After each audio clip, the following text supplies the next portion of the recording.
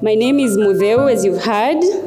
I'm sure you're wondering why I need a stool. If you've read James chapter 3, the first verse of James chapter 3 says that not many of you should presume to be teachers, my brothers, because you know that we who teach will be judged more strictly. So I might need my stool as the weight of those words sink in. But also, I don't know about you, but the heat has been so intense.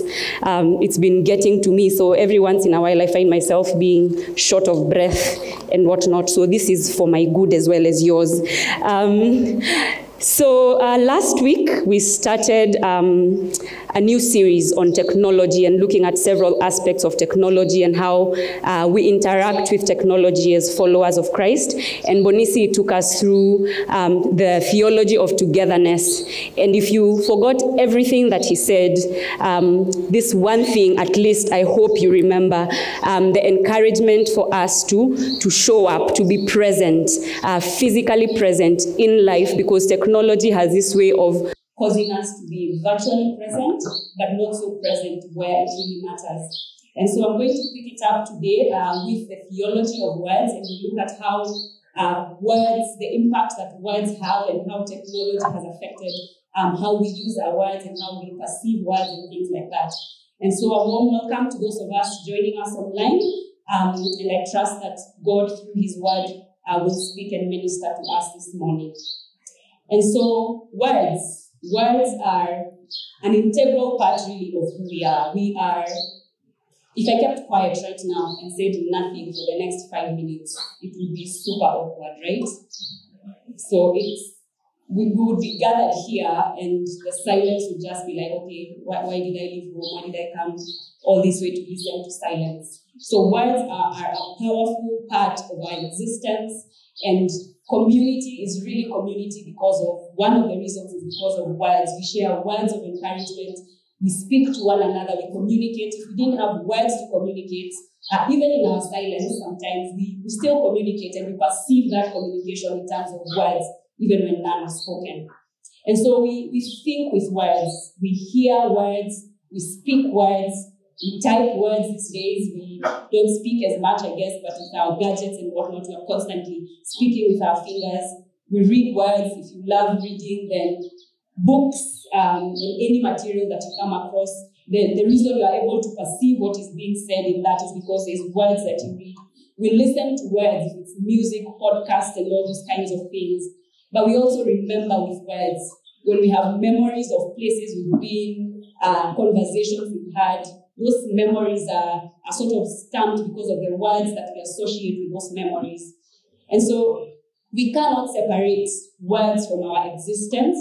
And even it's interesting that even, for example, with our deaf brothers and sisters here who may not be able to audibly speak out words, they still have a language that is sign language that is based yet again on words.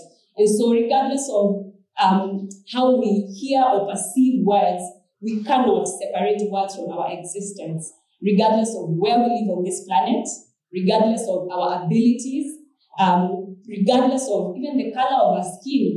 Some of us are here from very different places in terms of geography, from a different part of this world, but you're here and we are able to communicate and be in community together because we have words that we share with one another. And so words, yet again, are an important part of who we are. And it's interesting to note that words are mostly associated with women, right? There's this, we usually say that women, and science, I guess, and research has proven that women generally speak about 20,000 words a day compared to 7,000 by men. But the truth of the matter is that women may speak more in terms of words, but this doesn't mean that men are not interacting with words, right? Just because they're not speaking them doesn't mean that words are not an important part of their lives, right? So they type words, right? They are thinking about things in words. They are engaging on, they're having meetings in their heads by themselves in that nothing space sometimes with words, right? And so while words are generally associated with women because we express these words, that doesn't exclude any of us from words. Now, the truth is, as I said, we all have memories we remember with words. And some of our fondest life memories, if I was asked you to describe some of your fondest life memories, you would have beautiful words to say. If it was associated, say, with love, a place you visited, as you're describing the trip that you took that, has stayed with you in your memory, you would have words that you would use to describe that experience or that conversation that you had with a friend.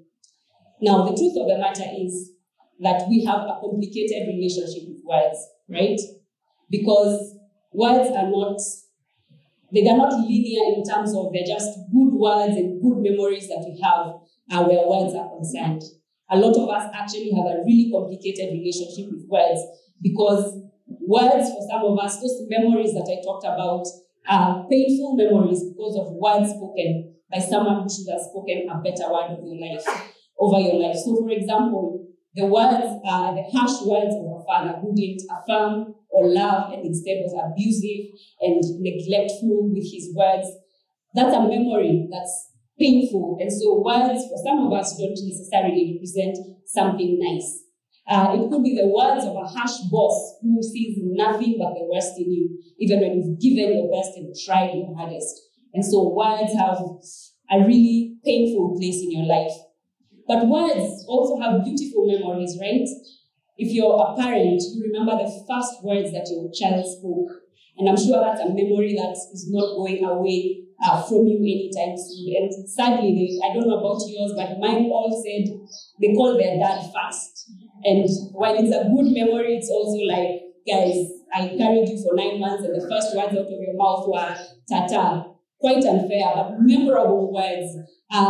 If you're a parent and you're having a conversation with your child as they grow their vocabulary, and you hear them using big words. I remember the first time my 2-year-old said, "Mama, is that the phlebotomist's office?" And I nearly fell off my seat because how does a 2-year-old mind comprehend, such big words and pronounce them well? And so we have all these memories. If you're married and you remember the day you stood on that podium and exchanged vows, those are memorable words. If you're a young person and you've had, or as you were growing up and you had the affirming words of your father, of a mother who cared and spoke good words to you, those are good memories that carry along with us. But the other thing that has complicated words for all of us in the day that we live in is technology, right? Words don't necessarily mean what they used to before the era of technology. Technology in and of itself is a beautiful thing because it has enhanced our lives in ways that we would not have imagined, right? Technology has many advantages. It's given us access. We have access to information, we have access to authors and their words and great minds and thinkers all across the world that we would never have been able to access if we didn't have the phone, for example, the internet, and all that technology has done to give us access. Technology has also enhanced collaboration. You're able to work from Nairobi, Kenya with your colleagues literally anywhere across the globe because of technology and the fact that you're able to exchange ideas and work through projects together. Technology has also improved communication. We are able to, in real time, share thoughts, share ideas, chat with a friend, and communicate with one another. Technology has also brought entertainment close home for many of us, right? If you remember growing up in Kenya in those days when KBC was the only form of entertainment that used to start at a specific hour, there was only like one children's program and there was one TV in the neighborhood. Entertainment was a mess, right? But now, with our phones, with internet, you literally can access entertainment anywhere, even in the most rural parts of wherever you are. But the thing about these advantages is that on the flip side of them is that they also pose some serious disadvantages. While we have access to information and that we are collaborating and we are communicating and we are entertained, I don't think there has been a time in history where we have also been so disengaged with one another. We tend to have this idea that because we are chatting on WhatsApp all the time and we are, there's access to one another, it tends to create this facade that we are actually in each other's lives and engaging with each other. And the reality, when you look at the statistics around suicide and depression, tends to tell a different story. It tends to say that, yes, we are engaging on some level, but we are not really meaningfully engaging on the level that actually matters. And so we have a really complicated relationship with technology. And the truth is, if we don't master, if we don't understand the effect that technology can have over us, and especially where our words are concerned, then we are bound to make mistakes time and time again, where our words in the use or the lack of use of them is concerned. And so it's easy these days to simply on Instagram, even not even on WhatsApp or on someone's direct number, it's easy to post words like HBD, happy birthday, and you can sit back content that, hey, I remembered their birthday and I wish them a happy birthday, right? But the only reason you remembered it was their birthday was because Instagram reminded you, Facebook reminded you, and because we are we are saving our time. Who has time to type out the entire happy birthday words, right? So a quick HBD as we cruise right along and wait for the next person or the next thing. Worse still, even when our friends and family or people around us lose a loved ones. It's so easy to get on their timeline and quickly type RIP as we quickly move right along, right? And we miss out on the aspect of literally being there. Remember what we talked about last Sunday, the presence, the physical presence that makes all the difference. And so while technology has been a blessing to us, we see that it poses some serious challenges that require us to take a step back and think about what really is the place of this, our use of words where technology is concerned. Some of the things specific to words that we see in the use of technology is this whole idea of this cyberbullying. We've heard stories of people who have actually taken their lives because of cyberbullying. They were trolled on the internet and made to feel as though they did not deserve to be living in this world anymore. And research has shown that cyberbullying has produced more suicides than any other kind of bullying before the internet ever existed. And so we cannot ignore the power that our words have and this relationship that we have with words, even as we engage with technology.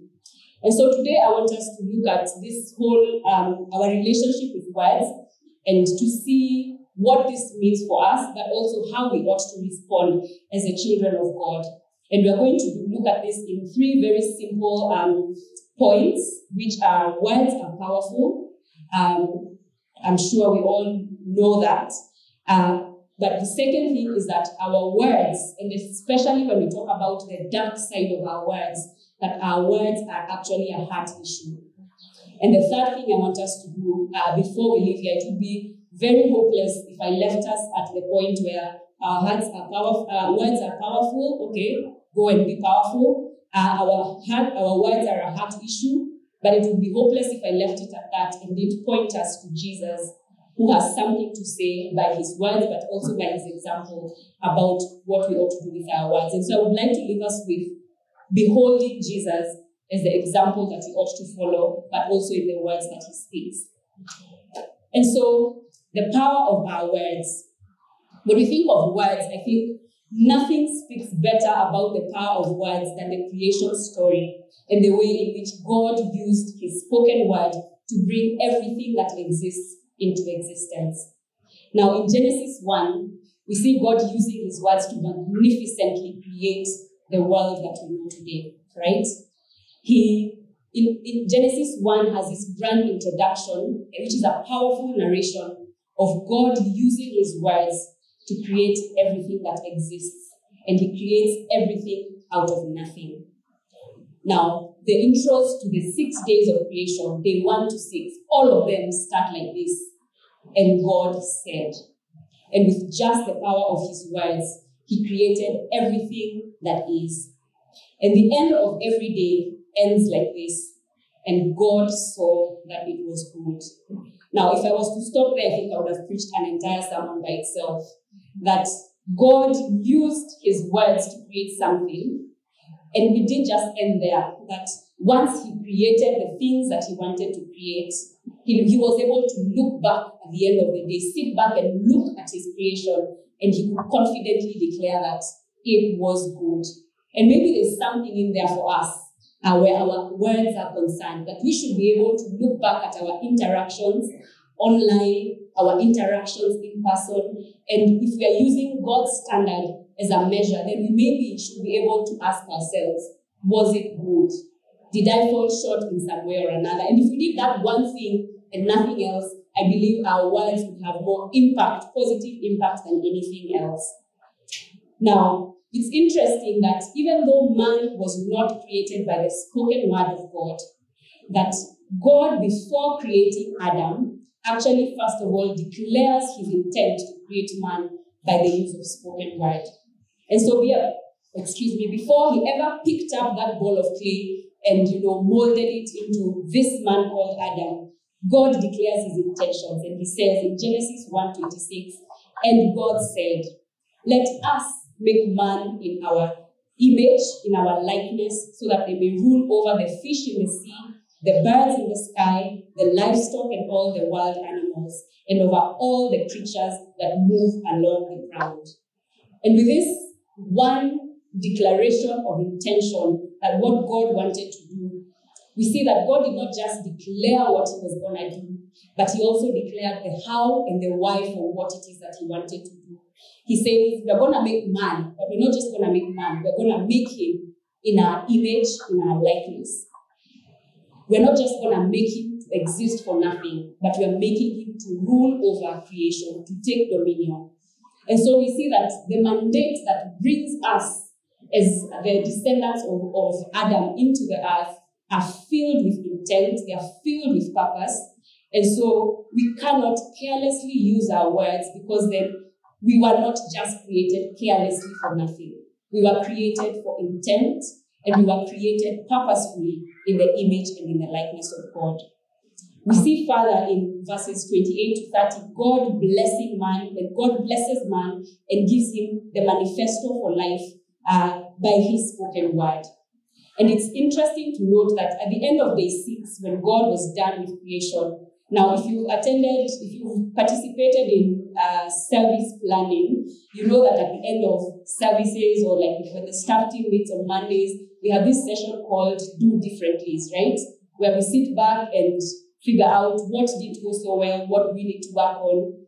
But when God was done with creation at the end of day 6, I can tell you for a fact that there was no Do Differently Trinity meeting happening on that day. They sat together, and God declared this in Genesis 1:31. God saw all that he had made, and it was very good. The culmination of the work of his words and his hands in creating ended in the declaration that he looked back and saw that it was all very good. And so we see here that words have power to create. They have the power to give life, to bring hope, to bring healing and peace and unity. Words have the power to correct, to instruct, to give wisdom, and even to encourage. But as I said, words also have the power to steal, kill, and destroy. It is no wonder the devil is referred to as the father of lies, because his mission with the words that he speaks, which we see yet again in Genesis in the story of the fall, is that his words come to take us away from the promise that God has given us and the declaration that is spoken over us as to who we are.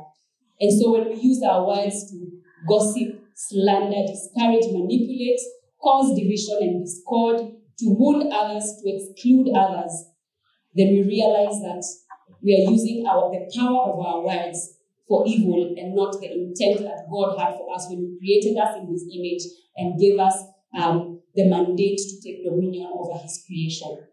And so, as I said before, we cannot carelessly and mindlessly engage with technology and one another. We must be aware of the words that we speak, the words we type, the words we read and even listen to, the words that we think, because these words are like seeds planted that in due harvest will reap a harvest. Words have power and words reap a harvest. Now, one of my favorite authors is a gentleman called Paul Tripp. And he says, in talking about words, that there are no neutral words.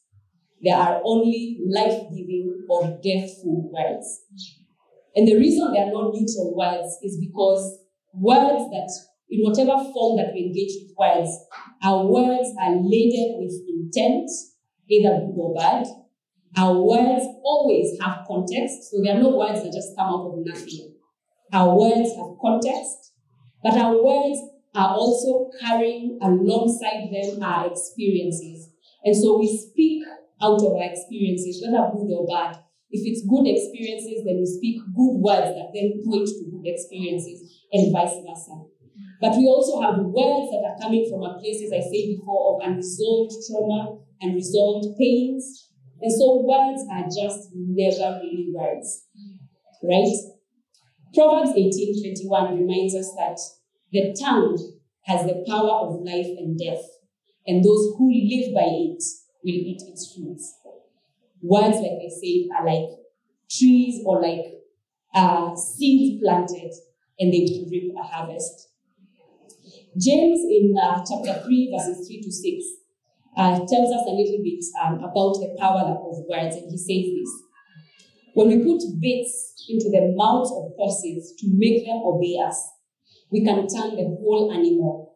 We can take ships as an example. Although they are large and are driven by strong winds, they are steered by a very small rudder wherever the pilot wants to go. Likewise, the tongue is a small part of the body, but it makes great boasts. Consider what a great forest is set on fire by a small spark. The tongue is also a fire, a world of evil among the parts of the body. It corrupts the whole body and sets the whole course of one's life on fire, and is itself set on fire by hell. Listen to this. All kinds of animals, birds, reptiles, and sea creatures are being tamed and have been tamed by mankind, but no human can tame the tongue. It is a restless evil, full of deadly poison. Guys, that's our words, that's our tongues. That we are hopelessly lost if we are the authority of our own words. Because as we see here, our tongues are small but have the power to literally steer destinies. They have the power to make or break destinies. Our words have the power to heal or to maim. Our words can birth, they can kill dreams. Our words can make and even distort identities. Look at this whole issue of image today, perpetuated so much by the things that we see on social media, where young, beautiful girls and even boys, because of the words that they've seen, their entire identities are twisted, and they are not able to look in the mirror and see themselves for the beauty that God has created them in. Words are powerful. But it's important for us to note that our words are not just a function of our mouths, right? Our words, as I said in our second point, our words are a heart issue. Our words truly expose what's really going on in our hearts. And so they're not just a function of speech or vocabulary, and I like me some good vocabulary. I like it when I pick up a book and the author is just playing around with words in a beautiful way. I enjoy that. Words are not just a function of grammar or technique or even the number of languages that one can speak. Our words are a function of our hearts. Luke chapter 6 verses 43 reminds us this. No good tree bears bad fruit, nor does a bad tree bear good fruit. Each tree is recognized by its own fruit. People do not just pick figs from the thorn bushes or grapes from briars. A good man brings good things out of the good that is stored up in his heart. And an evil man brings evil things out of the evil stored up in his heart. For the mouth speaks what the heart is full of. And so, as I say, we do not just speak merely out of the movement of muscles in our mouths. We don't just speak out of the wealth of our vocabulary or our intelligence or our knowledge on subjects, or our experiences based on the things we've done and accomplished in life, or even our emotions. At the heart of every word is our heart. And if it's true then that there are no neutral words, then it goes by saying that there are no neutral hearts. We are either speaking our words from a life-giving place, and that's where our heart is, or from a broken place that then has the power to birth death. Jeremiah 17:19 says this: "The heart is hopelessly dark and deceitful, a puzzle that no one can figure out. But I, God, search the heart and examine the mind. I get to the heart of the human. I get to the root of things. I treat them as they really are, not as they pretend to be." Now, if our words are powerful and our words are the function of our hearts, and our hearts are hopelessly dark and deceitful, then we have a real problem, right? Because it means that if the nature of our hearts is darkness and deceit, and Scripture says that it's a puzzle that no one can figure out, then we have a real heart problem. Our word problem is a heart problem that is beyond our ability to solve by ourselves. And so you've seen in social media lately, there's a lot of, talk about being kind with our words as we ought to be, right? To be mindful. Mindfulness is a trend that's going on all around the world. But I dare say that the cure for all the hate, the malice that we see in the world, the racism, the cancel culture, the trolling, and all these things that our words are producing, the words that we use to steal, kill, and destroy, is not going to be found in merely just being kind and empathetic and inclusive of one another. The problem is that our words are a heart problem, and if we are going to deal with the problem of our words, we are going to have to do that on a much deeper level. Kindness can be superficial because we know how to do that when someone is watching, right? So if we are doing kindness for kindness' sake, then it has no power to transform and put real life into our words. If we are being empathetic for the sake of being, flowing with the trend that's happening around us, then we have a problem because our empathy on our own strength can only run so far.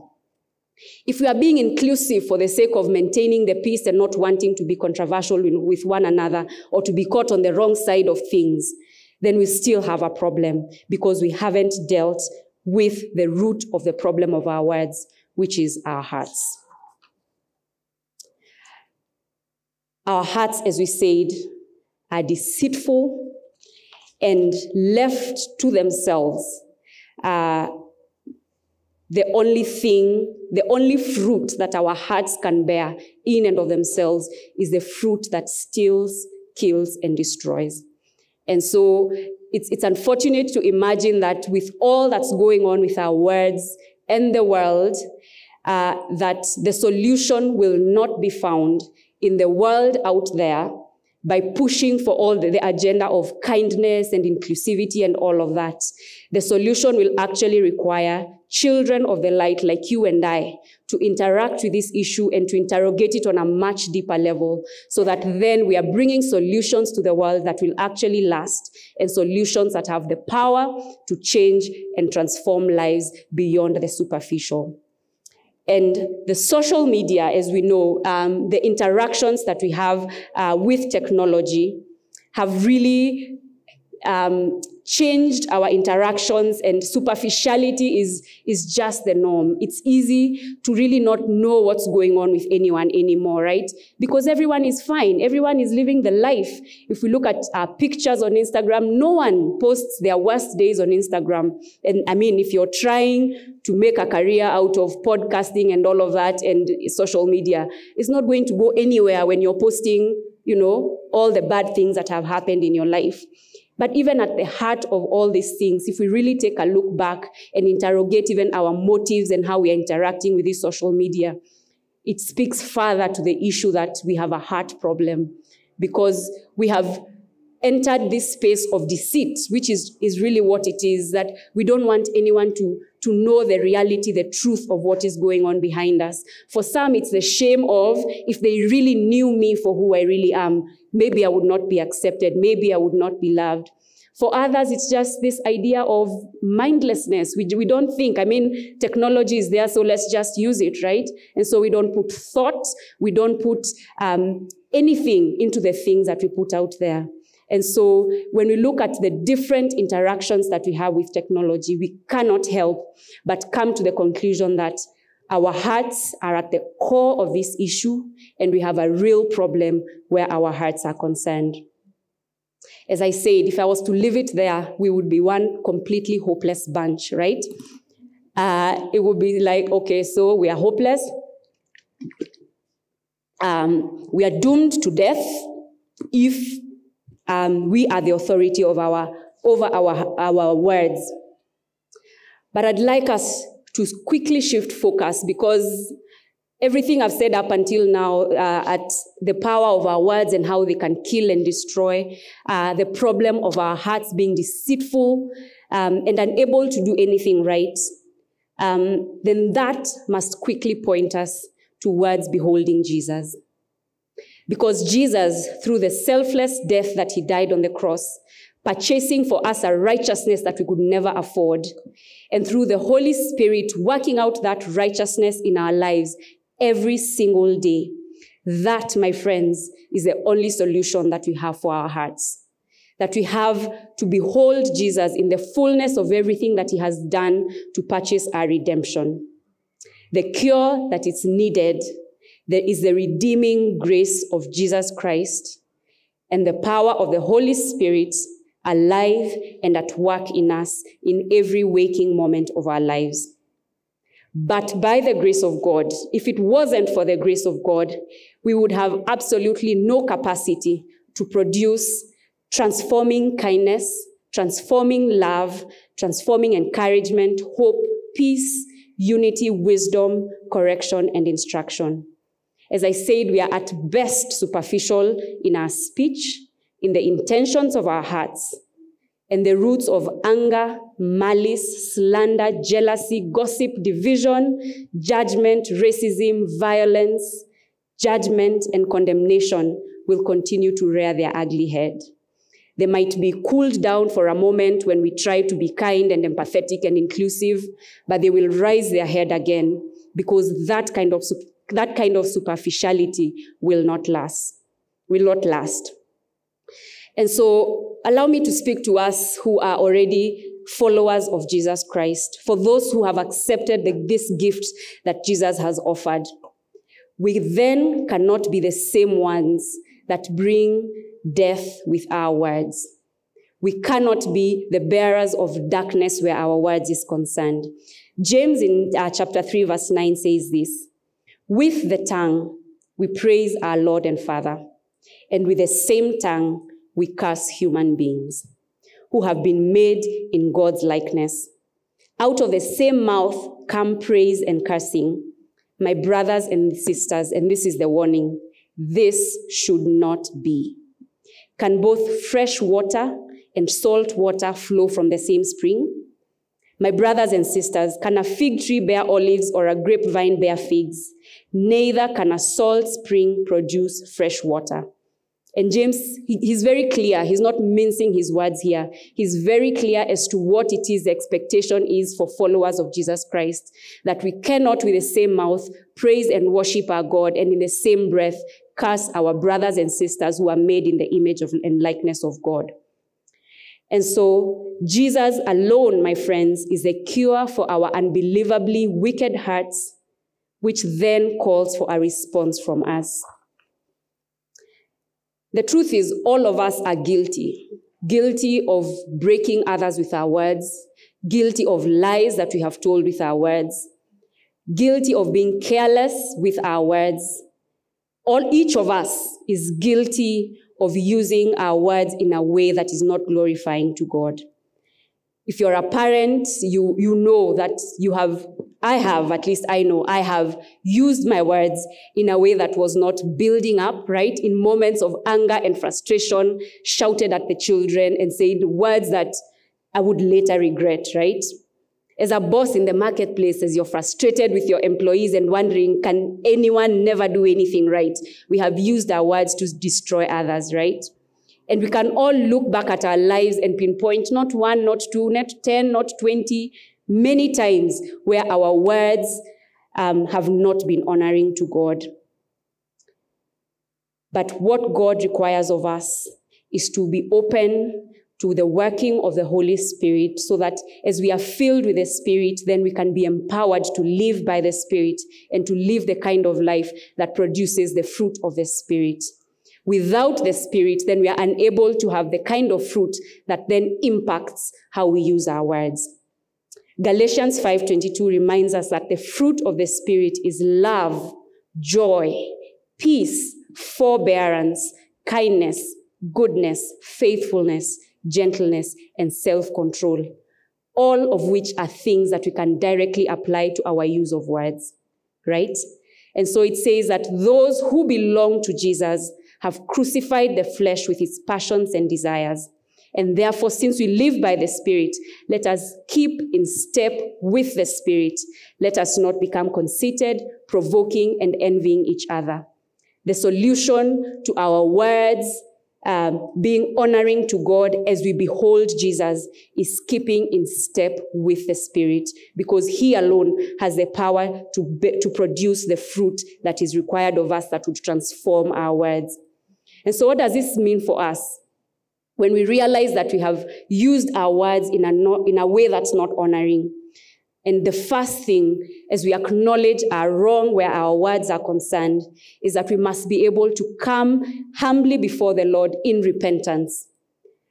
When we behold Jesus and everything that He has done to us, when we look at the death that He died on the cross and we see ourselves for who we truly are, our response then must be one of humbly repenting before our Lord and Savior, because He has paid the price for our sin, for our unrighteousness, including even our words and the ways we have used them in breaking others.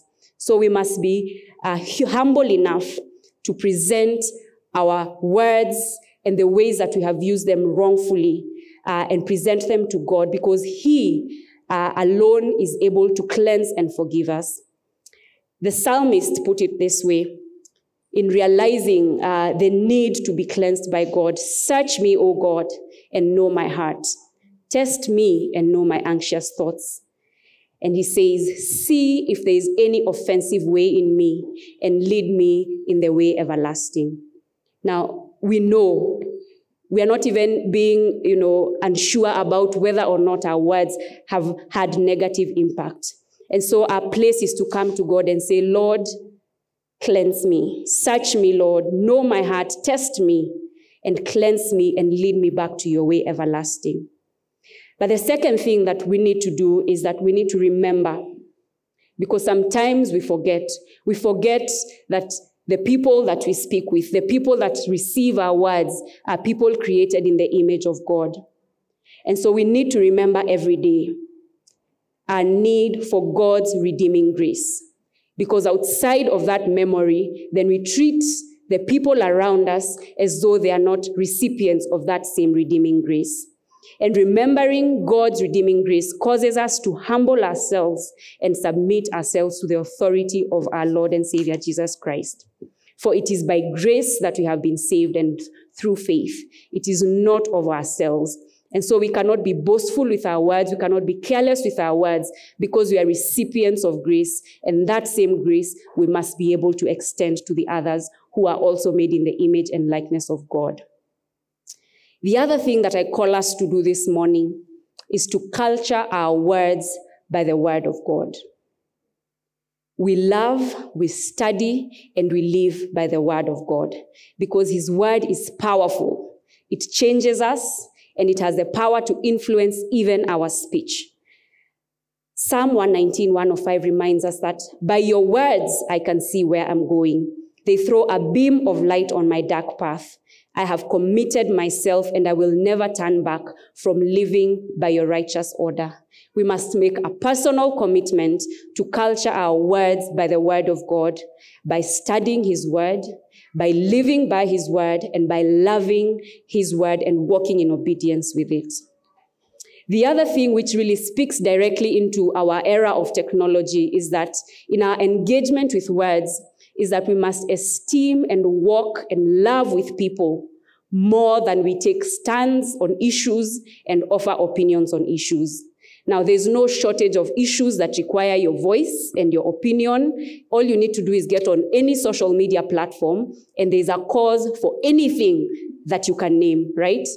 And there's this tendency to want to speak into every situation and to respond to everything and to make a stand. Where do you stand on this issue? Where do you stand on this issue? What's your opinion on this issue?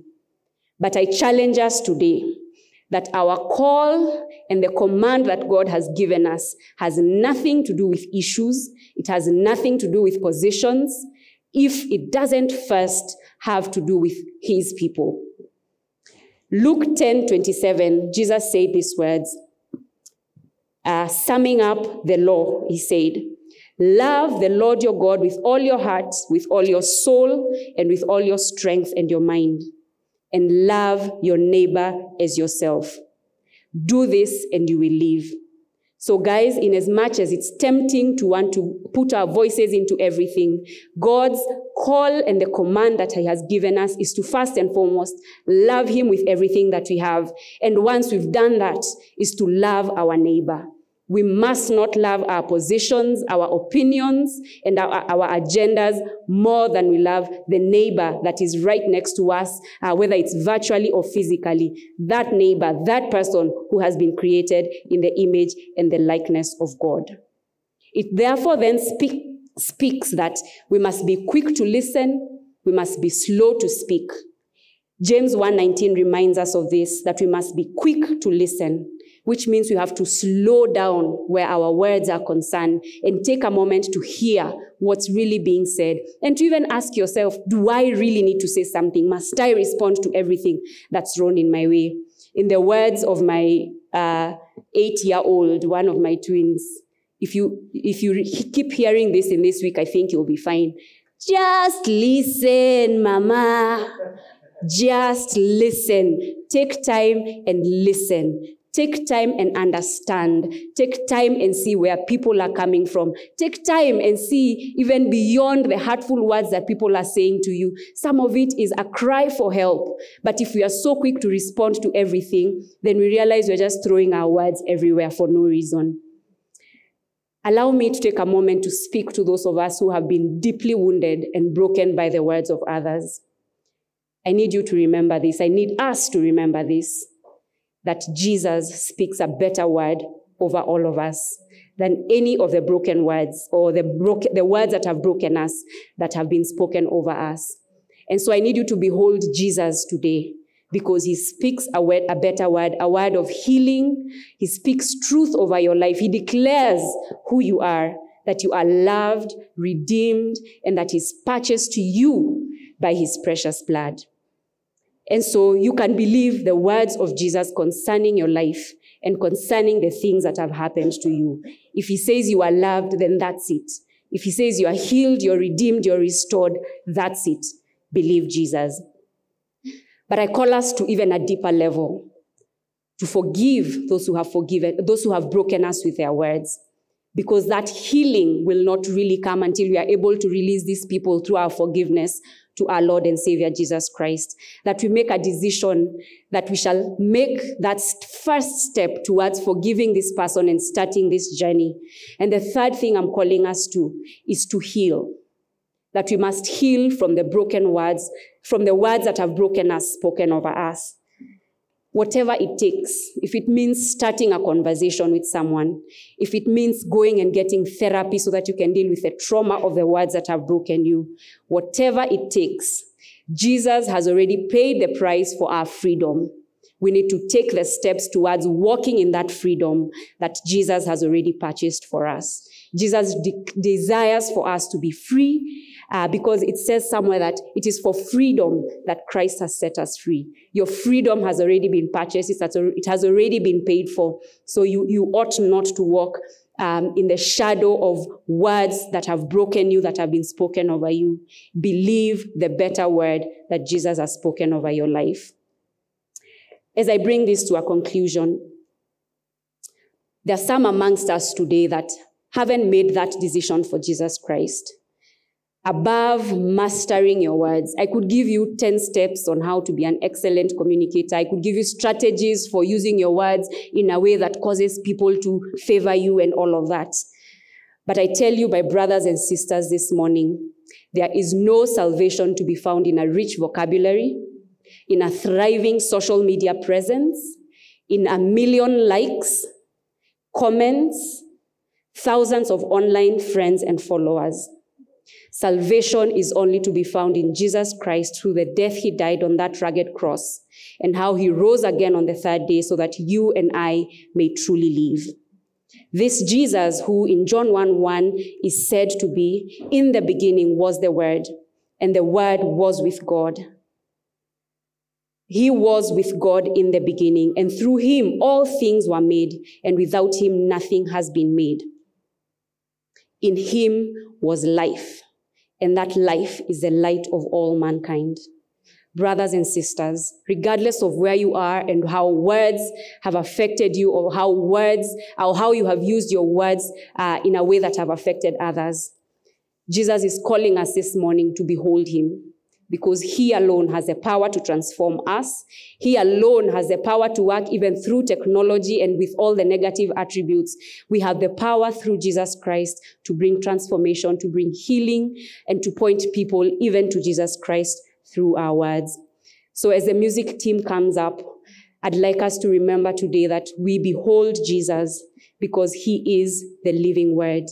We behold Jesus because he alone has the power to change and transform our hearts and cause our words to be words that speak blessing, to be words that are redemptive in nature, to be words that are grace-filled, to be words that build and not words that destroy.